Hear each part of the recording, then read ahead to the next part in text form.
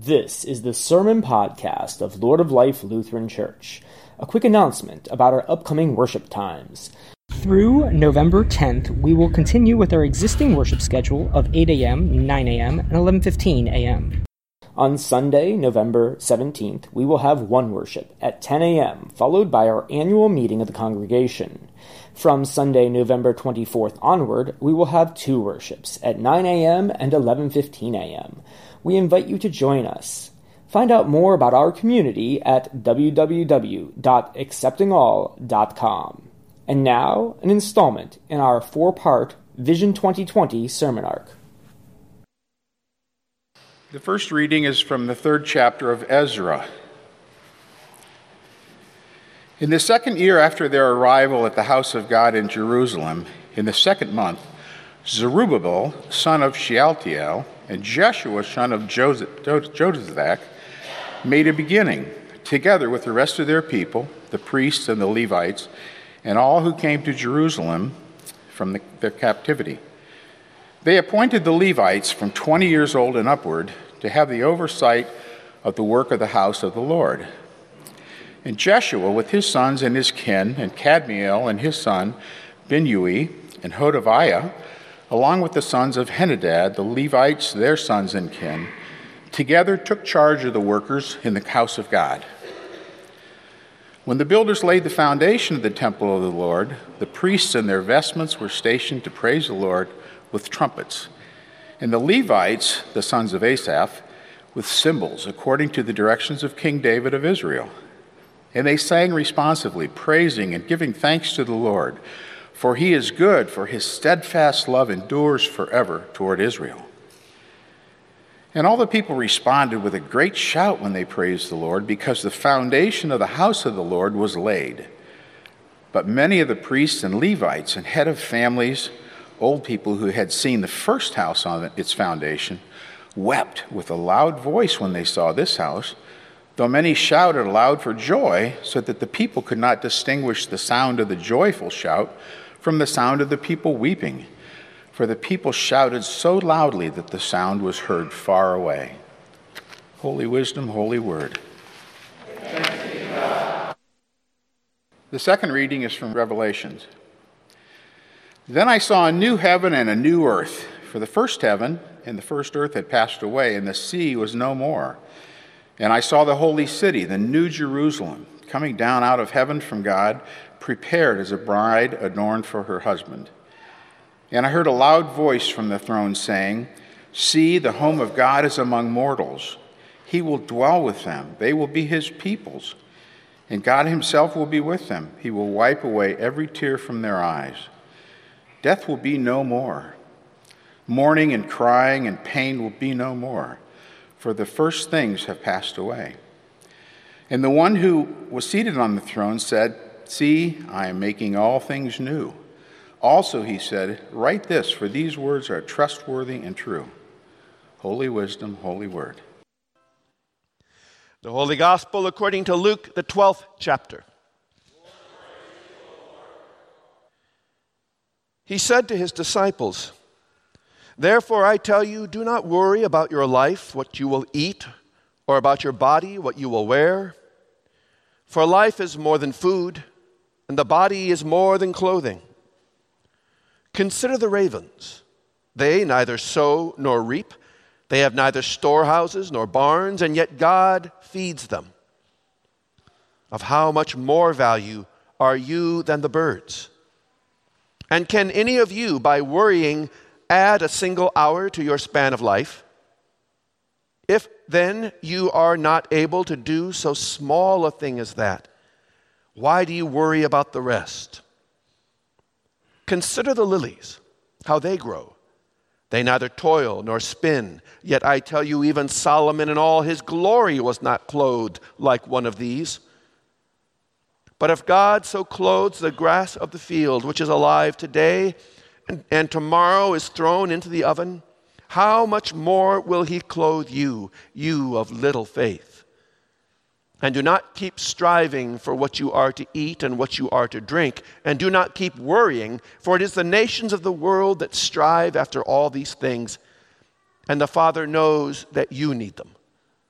Instead, strive for his kingdom, and these things will be given to you as well.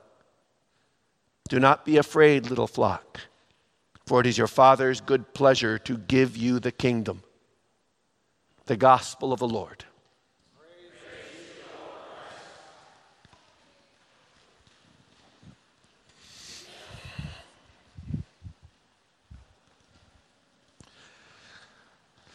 Well, our theme for the first Sunday of this 2020 Vision campaign is See the Change.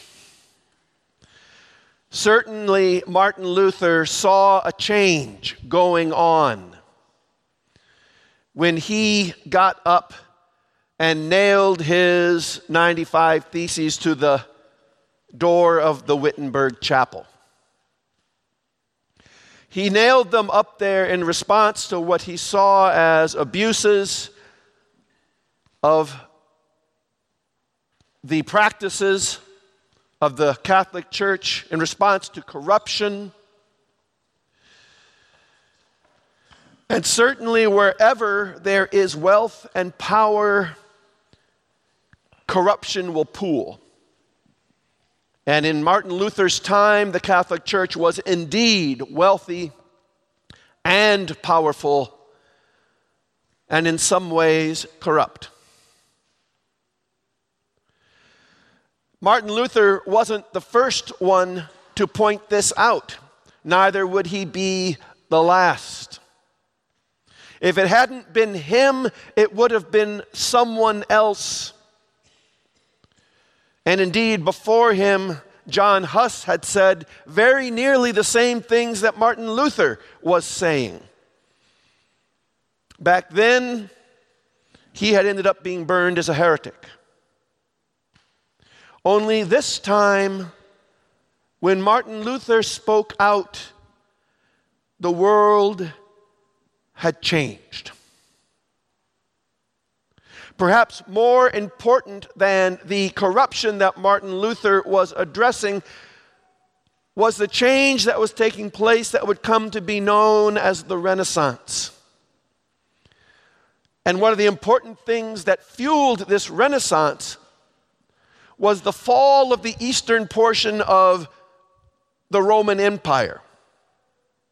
When the eastern portion of the empire fell, and the capital of that eastern portion, Constantinople, fell, the scholars from there fled westward and brought with them these ancient texts from the east in those eastern languages of Greek and Hebrew. And they brought them with them to the west, whose chief language was Latin. And what happened was that for the first time in a long time, scholars were able to compare their Latin translation of the Bible with these ancient Greek and Hebrew documents. And what it revealed was some troubling mistranslations. One of the most telling for Martin Luther was where the Latin said penitentiam agite, which meant do penance. The original Greek read menetoite, which meant turn around, repent.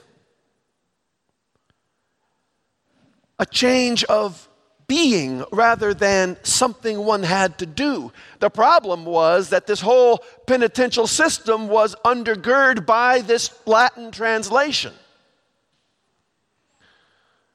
And the Catholic Church brought a lot of money in based on that penitential system.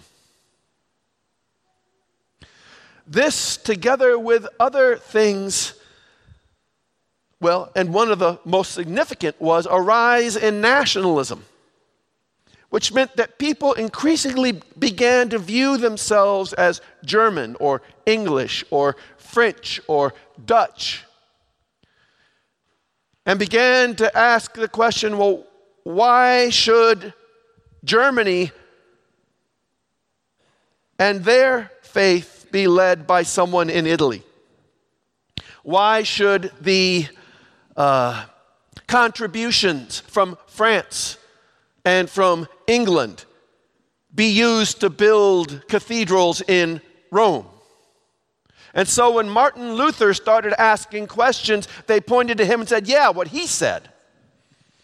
And the next thing you knew, the fuse was lit. And the groundwork was laid for the Protestant Reformation. The problem wasn't so much that the world was changing, as indeed it was. The problem was recognizing that the change was happening and responding to it. I believe that now we are going through a period no less significant than that Protestant Reformation, and no less upsetting in many ways for the church. Since the 1960s, mainline denominations have been shrinking. Leaders and congregations have been getting older. And we could talk all morning about why that is happening, and indeed, people have talked forever and ever about why this is happening. Some say, well, Sundays no longer have a special place in society. The church no longer has a privileged position. The church has failed to reach out to minorities. The church has failed to attract younger members. The church has blah, blah, blah, blah, fill in the blank. But it is what it is, such that increasingly it is becoming harder and harder to exist as the institutional church. Such that as of now, there's something, I'm thinking like 35 or 40 churches in our synod that are looking for pastors. And the synod received this year just 2 new candidates. It's clear to see that this is not sustainable. The vast majority of calls now serve 2 or 3 congregations at the same time. And studies show that within 10 years, perhaps fully 40% of our smaller congregations will close their doors. 40%. If this sounds depressing, believe me, I understand. It was depressing for the church. It was worrisome for the church back in Martin Luther's day. And the way that they responded was not horribly helpful. They wrung their hands, they worried, and then they doubled down on church authority. In essence, saying, darn it, the Bible says whatever we says it says. But the world was no longer in any mood to grant blind obedience. And the church fractured. So now, what do we do? How do we respond in times of great change? How can we be disciples when the world keeps moving on us, when the target keeps changing? Well, to begin with, Martin Luther responded the same way that the Catholic Church did. He wrung his hands, he worried, and he doubled down. Figured the problem must be that he's not doing things hard enough. He's not doing things well enough. And so he prayed more, he confessed more, he did penance more. And when none of that helped him address his faith in this new world, he went back to Scripture. And in studying Scripture, discovered a new faith for a new world. And as in Ezra's time, That new faith for a new world was received with both weeping and with joy. Weeping over what was lost, church unity, and joy for the new thing that was coming into being, for a faith that was more primal, more connected to that original spirit that had first sent the church out. The problem, well, the one thing we know from history that doesn't work in responding to change is wringing our hands, worrying, and doubling down. Because the good news, and the thing I want you to hear very, very, very clearly this morning, is the church is not dying. The church is not dying. Only the church as we know it. The Holy Spirit that is transforming all things perhaps is calling us to be transformed as well. And again, the problem isn't that the world is changing, it is. The problem is just if we don't see it, or if seeing it, we fail to respond to it. Because one of the things that is clear about Christianity is that it has always been a religion of change. From the minute that the women showed up at the empty tomb and discovered nobody in it, it was clear that something had changed. And the very first thing that happened in response to that is that Jesus helped them reinterpret the scriptures. He helped them listen again to what those scriptures had to say to them. He met the disciples on the road to Emmaus and opened their eyes and ears to hear what scripture was saying to them now in light of this change. Paul would go out with a new understanding of scripture and a new understanding of what it meant to be the people of God. A new understanding that embraced not just Jews but Gentiles as well. The author of the letter to the Hebrews would reinterpret his own understanding of who the Messiah was and what it meant to be our great high priest. Finding one whose one soul sacrifice was enough for all people. Christianity has always been about change, precisely because we don't know what's going to happen. We know that we are heading for the reign of God, but we don't yet know exactly what that's going to be like or how we get there. All we know is that it looks a lot different from where we are now. Therefore, in order to get from here to there has to be change. And so we are, by definition, changing day after day after day after day. And we are called to become different disciples day after day after day. A friend of mine and I get together every so often to just spend a day walking around and talking. And we've noted the difference between walking and what we call moseying. Walking is when you know where you're going and you head there. Moseying is when every time you pick up your foot, you're not exactly sure which way it's going to turn this time. And so we never quite know where we're going to end up on these walks. We are moseying. Every time we pick up our foot to put it down, it is the beginning of a new journey.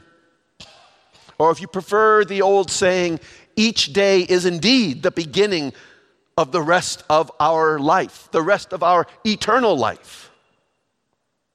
But we don't know exactly where that step will take us.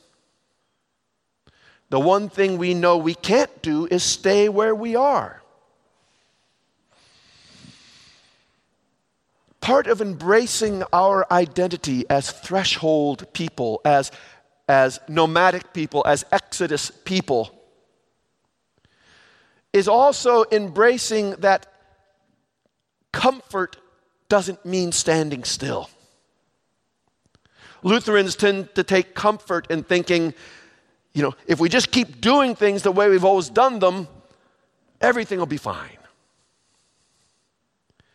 But our true identity should also be our comfort in knowing that each new day will bring us to new territory, will be the beginning of a new journey and a new life. But the one who calls us to that change is the one who is going out ahead of us. We can't stay in the tomb. We've been called to get up and be resurrected as well, and to follow wherever it is he goes. One of the things that we are doing this morning is we are having our affirmation contract, covenant, which is just one more way we recognize that we have to learn as we move forward. We have to change as we move forward. And this journey for us begins at that baptismal font where we are told we die, where we are told we are buried with Christ so that we can be resurrected with Christ. We are being resurrected again today. And as disciples of Christ, we will have to figure out what it means to be disciples in this new world where things are done differently. This church has had a wonderful history of seeing change, of seeing the difference and responding to it. By the grace of God, we will continue to see that change and continue to have the courage to take that next step, trusting in the one who has gone before us. Amen.